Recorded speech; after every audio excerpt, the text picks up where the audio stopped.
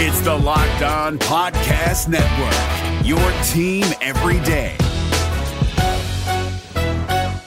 Kyle Krabs here, host of Locked On NFL Scouting. Join Joe Marino and me every day as we provide position-by-position analysis of the upcoming NFL Draft. Check out the Locked On NFL Scouting podcast with the Draft Dudes on YouTube or wherever you listen to your favorite podcasts. What is going on, guys? Bill Rossetti back with you guys here on another edition of the Locked On Panthers podcast, Wednesday, April 29th. Hope you guys have been having yourselves a good week. We are just rolling along here, kind of still recapping the draft a little bit here. Actually, what I want to do today, first I want to touch on the jersey numbers that were unveiled to the Carolina Panthers and the draft picks. So run through those and then some of the notes from the posting that the website had, because there's some interesting notes on the last players to wear these picks, or wear these numbers rather, and they doled out some numbers that have some pretty good meaning and some pretty good players behind them. So hopefully that brings a little bit of luck to this draft class. So I want to do that, and then I want to kind of run through the draft picks from the rest of the NFC South, because, you know, kind of give us a chance to see where the Panthers kind of stand, how the other teams improved their rosters, and kind of reset things a little bit here in the NFC South and where the Panthers kind of stack up. So to start things off, like I said, the Panthers announced the jersey numbers yesterday for the 2020 draft class, and one of the first notes that pops up when you run through these numbers is they wrote that this is only the third time in franchise history that the Panthers' first two draft picks will have numbers in the 90s. And in fact, three of the numbers that they gave out have been worn by players that ranked number 2, number 3, and number 4 on the list of Carolina's all-time sacks leaders. So those numbers start with number 95. That is the number that Derek Brown will wear for the Panthers. 95, of course, is most notable with Charles Johnson, who, of course, played 10 years with the Panthers and is second on the all-time franchise list with 67.5 sacks. And it's pretty close to Derek's number. It was a pretty easy shot there, because Brown, of course, wore number 5 while at Auburn, so he's simply just going to add the number 9 to the front of it, so he'll have 95. Their first second-round pick, of course, was Yetur Gross-Matos, the defensive end out of Penn State. He wore 99 in college, but he will now wear number 97 in the pros. That number, of course, was previously worn by Mario Addison, who played from, of course, 2012 to 2019, had 55 career sacks for the Panthers. That is 4th all-time on the sack list. And number 3 on the franchise sack list, of course, is former number 93, Mike Rucker. His number, or at least that number, 93, that will be worn by the Panthers' 6th-round selection, defensive tackle Bravion Roy. 93 was previously worn by Kyle Love, but again, is most associated with Mike Rucker. Played from 99 to 2007, played in 106 games, 3rd on the franchise list in tackles. So hopefully that gives this draft class a little bit of luck. I mean, they're able to wear numbers that some of the Panthers' greats have worn previously. So here's hoping that the competitiveness and the good luck that was bestowed on guys like Mike Rucker and Charles Johnson and them come down on some of these defensive linemen. So you never know. Some people like to make fun and play around with the jersey numbers. Whether or not that makes a player look better or just sound better, I don't know. But at least we have that bit of an association with the players and the numbers. Moving down the list, Jeremy Chin will wear number 21 for the Panthers. Ken Lucas and Dante Wesley previously wore numbers, but they argue that 21 is still most likely associated with Tim Biakabutuka, who of course was the Panthers' first-round pick in 1996, the running back out of Michigan, who spent 6 years with the Panthers. So 21, that's simply just adding the number 1 to the end of Chin's college number. He wore number 2 at Southern Illinois. He'll now wear 21 with the Panthers. Cornerback Troy Pride Jr., their 4th round pick, he wore numbers 18 and 5 at Notre Dame. So he'll basically just take that 5 and insert the 2 in front of it. He'll wear number 25. 25, of course, was previously worn by Eric Reed. It was also worn by cornerback Eric Davis, who had 25 interceptions from 1996 through 2000. So some good history with the Panthers for the number 25. So hopefully that's good luck there for Troy Pride. Kenny Robinson, of course, the former XFL star and the former West Virginia Mountaineer. He wore number 2 at West Virginia, and he wore number 23 while with the St. Louis Battlehawks. He'll now wear number 27 for the Carolina Panthers, recently worn by Kayvon Seymour. The number is also probably more associated or most associated with safety Deion Grant, who started every game from 2001 to 2003 and made 11 interceptions during those 3 years while wearing the number 27. And we know, we've talked about Kenny Robinson a bit. We know he has real good ball skills. He showed that at West Virginia, and he showed it at in the XFL. So at least with the lineage of the number, here's hoping that good streak with the number just continues on with Kenny Robinson. But he's a guy, again, we've talked about that. I really like his potential. We knew he was a really good player.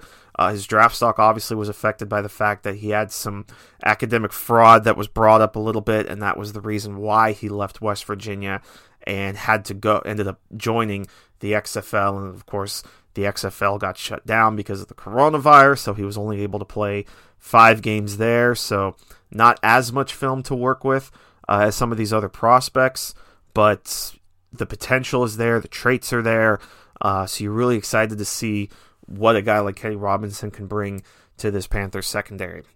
We talked about Bravion Roy wearing number 93, and then rounding out the draft class, of course, was 7th round pick Stanley Thomas Oliver III, the cornerback out of Florida International.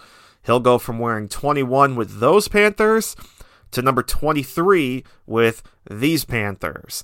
They note that the last player to start a game wearing the number 23 was Melvin White back in 2014. The most notable name that they mentioned with this number was cornerback Ken Lucas, who had the number during the team's 2005 playoff run before switching to number 21 for the final 3 years of his career with the Panthers from 2006 to 2008. So, again, quick recap. So it's Derek Brown will wear number 95. Yetur Gross-Matos will wear 97. Jeremy Chin, 21. Troy Pride, 25. Kenny Robinson, 27. Bravion Roy, 93. And Thomas Oliver, 23. So those are your rookie jersey numbers for the draft class. If you're looking for the most comprehensive NFL draft coverage this offseason, look no further than the Locked On NFL Scouting Podcast. Join the draft dudes, Kyle Krabs and Joe Marino, as they go position by position through the NFL free agent class and into the star-studded crop of college stars who will be selected in the 2024 NFL Draft. If you want to know who your favorite NFL team should be adding to its roster, you need to check out Locked On NFL Scouting, available on YouTube and wherever you get your podcasts. Part of the Locked On Podcast Network, your team every day. So as we move on now, like I said, I want to touch on some of the other draft classes here and then kind of see how the Panthers kind of stack up a little bit. So we'll start with the Atlanta Falcons here. Falcons, of course, had a little bit of surprise in round 1 when they took A.J. Terrell, the cornerback out of Clemson. You know, at first I was a little surprised just because I didn't think he would go so high, but then I realized that there were some mock drafts that did have Terrell go kind of going around this point. There was some talk that the Raiders wanted him at 19. So kind of makes sense that the Falcons took him here at 16. He certainly wasn't going to be there, I don't think, at their second round spot at 47. And he seems to fit what the Panthers want to do, and we know that was definitely one of their biggest holes after losing Desmond Trufant. So they certainly fill that spot up with Terrell. Second round, they went to the Auburn pool, of course, taking one of Derek Brown's buddies on the D-line, Marlon Davidson. The Falcons definitely needed some help there on the defensive line. They needed somebody opposite Grady Jarrett, and Davidson is one of those guys, of course, that can go all around the defensive line. So, good job by the Falcons kind of addressing two of their biggest needs on defense. I mean, they had a bunch of holes, I think, on defense, but you could argue that corner and D-line were certainly two of the biggest, and they attacked them right away in the first two rounds. Then in round 3, of course, they took one of the guys that I had pegged as a very logical Panthers selection, a guy I was certainly kind of hoping the Panthers would land, and it makes sense because of the Temple connection. But the Falcons grabbed him at number 78 overall, and that was Matt Hennessy, the center out of Temple. He can play guard a little bit, so he can help with those spots, and of course add a very, very good backup to Alex Mack at the center position. Round 4, they went with Michael Walker, the linebacker out of Fresno State. Certainly needed help at the linebacker spot. Walker, I think, had some injury issues, which helped him, or which was the reason why he dropped a little bit. But in the 4th round, pretty solid value, and he's a really good tackler, and he can give you some special teams value, I think, as well. Also in the 4th round, they went with Jalen Hawkins, the safety out of California. And then round 7, it was the punter. That's right, they were one of the teams that took a punter in the draft. Number 228 overall, Sterling Hofrichter out of Syracuse. So in the early spots, I thought the Falcons did a nice job kind of attacking what they needed, getting some pieces here and there to, especially build the defense up. I mean, 4 of their first 5 draft picks were all on the defensive side of the football. And it makes a lot of sense because we know the Falcons coaches are right on the chopping block. That second half surge saved Dan Quinn's job for 2020, but I don't think there's going to be any more chances. If this defense fails, Dan Quinn is going to be out. I think this is his last shot. So, they went out, they filled holes where they needed to in the defense, and as long as the injury bug stays away from Atlanta, we kind of expect them to be a competitive team. Is the second half surge from last year going to carry over to this season, or are they going to be more like kind of how they were in the first half of the season? So injuries will certainly be a factor, and certainly the play of Matt Ryan and that offense. But at least they, got some needed pieces on defense after losing some guys in free agency, like Devondre Campbell, who's now with the Arizona Cardinals. They got some depth at the safety position, and then again with Terrell, you basically replace the loss of Desmond Trufant, who's now with the Detroit Lions. The New Orleans Saints, who of course just made news by officially signing Jameis Winston to only about a little over $1 million deal, which I think is really good value. We bashed on Jameis Winston a lot, but for only $1 million, you can do a lot worse as a backup quarterback. The Saints only ended up with 4 draft picks in this class, because remember, they were trading, they traded a bunch of picks, so in fact, they went into day 3 without a single draft pick on day 3, but they ended up shipping a 2021 draft pick to the Texans to get back into the 7th round. So their first round pick, of course, was Cesar Ruiz out of Michigan at 24 overall, and we didn't really think they'd target offensive line in the first round, but I tell you what, the Saints got themselves, this is obviously about still protecting Drew Brees and knowing that championship window is closing with Brees. And now if you're a Saints fan, you know that you've got 2 very good and very young offensive linemen right in front of Drew Brees. You got Cesar Ruiz, who will likely play one of the guard positions, because then you got Eric McCoy at the center position, and then Andrews Pete, of course, just got that big contract.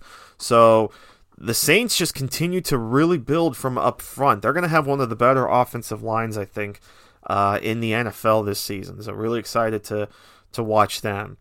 Then they had 2 picks in the 3rd round. The first was Zach Bond, the linebacker out of Wisconsin. I can't believe Zach Bond. There was talk that he was going to be a first-round pick. So was that diluted sample or whatever more of an issue than we thought it was going to be?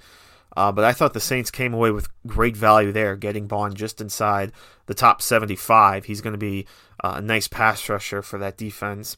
And then at 105, they went with Adam Troutman, the tight end out of Dayton. And, Jared Cook, of course, is still there.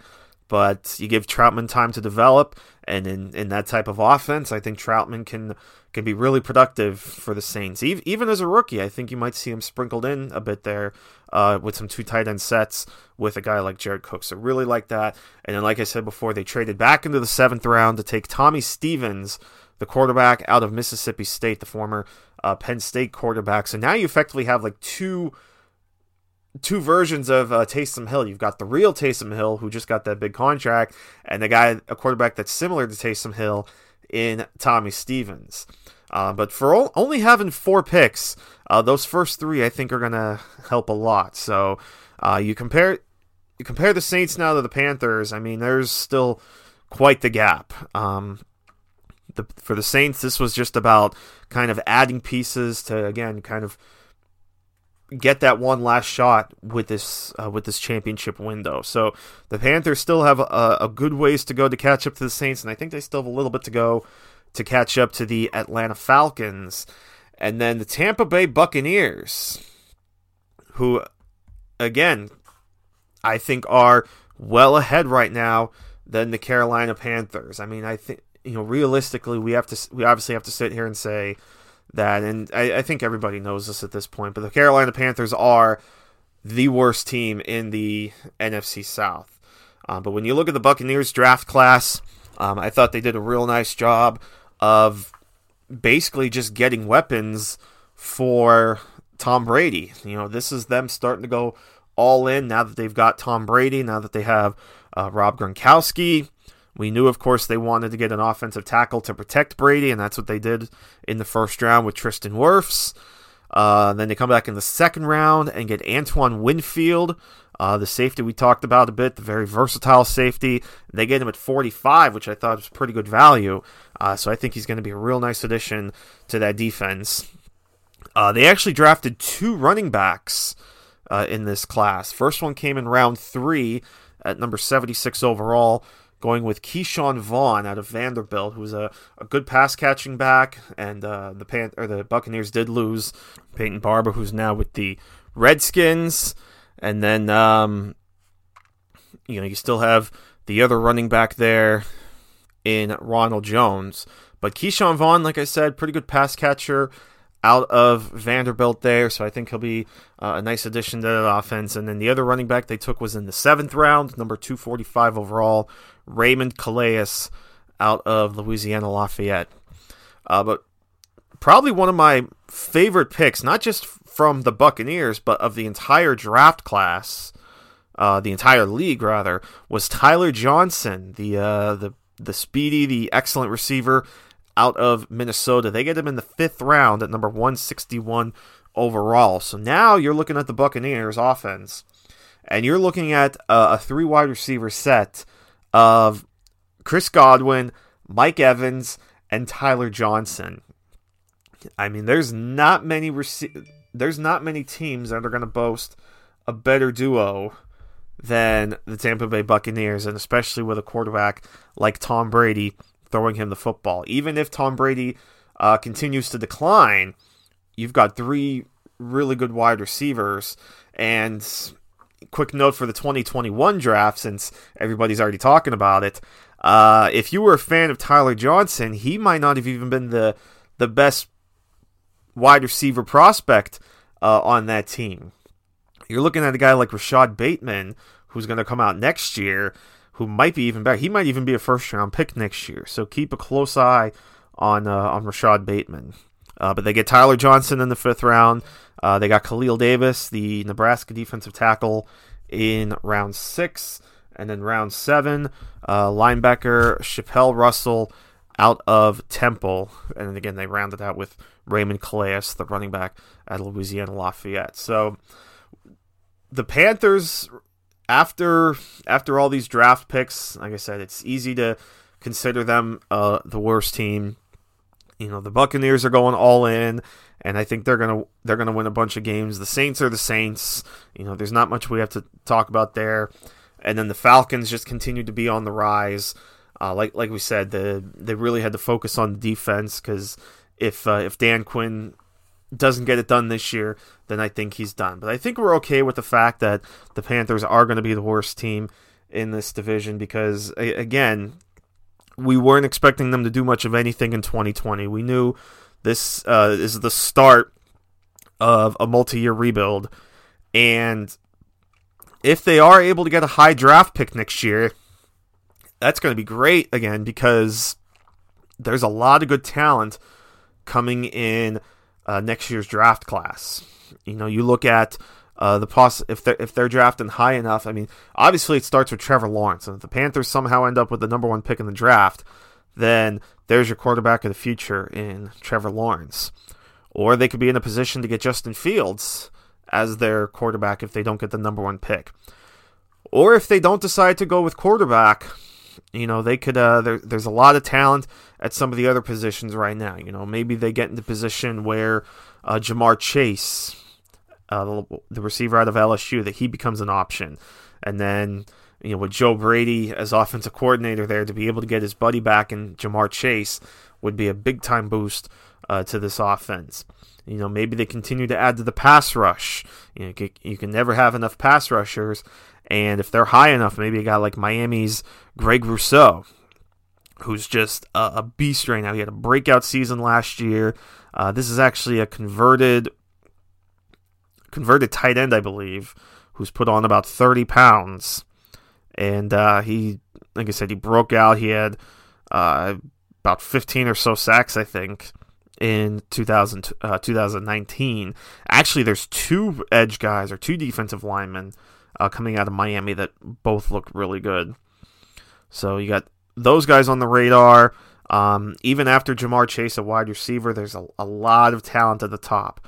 Alabama, of course, is going to have 2 guys that are coming out again, and it's going to be 2 years in a row, I think, that Alabama is going to have 2 first-round wide receivers, because you're going to have Jalen Waddle and you're going to have Devontae Smith. We talked about Minnesota. We talked about the wide receiver Rashad Bateman coming out of there. You've got guys like, and some of these guys might not even be first-round picks, but it's just going to kind of already show the depth at the receiver position if the Panthers want to go in that direction. But you've got Tylan Wallace of Oklahoma State. You've got Rondale Moore out of Purdue. There's going to be a lot of good wide receivers in next year's class. And again, we touched on some of the top edge guys. So a lot of talent that the Panthers are going to be able to pick from, because again, I think we can probably expect them to be maybe picking in the top 10 again in next year's draft. So they're going to have a lot of options, and right now I think they still just have their 7 original picks, but wouldn't surprise me if they try to get some more capital. We'll see what happens, but so that's those are just kind of early thoughts where the Panthers kind of stand as far as 2020, and a very early look ahead to the 2021 draft cycle.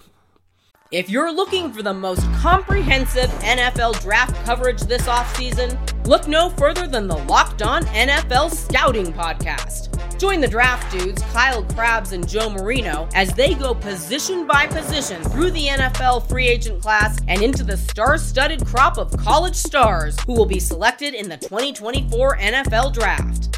If you want to know who your favorite NFL team should be adding to its roster, you need to check out Locked On NFL Scouting, available on YouTube and wherever you get your podcasts. Part of the Locked On Podcast Network, your team every day.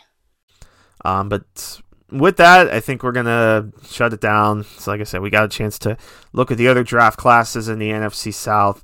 If I had to guess right now, I would still say the Saints are the favorite, but the Buccaneers are obviously going to be a contender now with all that talent, and especially now with the extra wild card that's now going to be available. So a lot of interesting storylines in this NFC South. So it's going to be a fun few months leading up to the start of the season, kind of breaking it down and trying to figure out what's going to happen.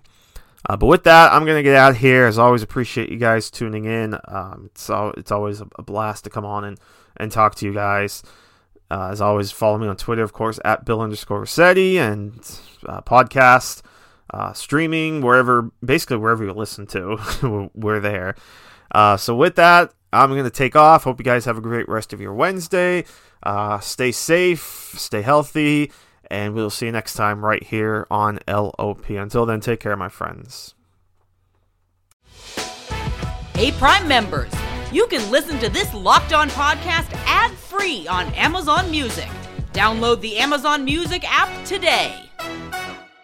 Is your team eliminated from the playoffs and in need of reinforcements? Maybe it's time for a rebuild, or maybe they're just a player or two away from taking home the Lombardi Trophy. Either way, join Keith Sanchez and Damian Parson for Mock Draft Monday on the Locked On NFL Draft Podcast. They'll tell you which college football stars your team will be taking in the 2024 NFL Draft. Check out Mock Draft Monday on the Locked On NFL Draft Podcast, part of the Locked On Podcast Network. Your team every day.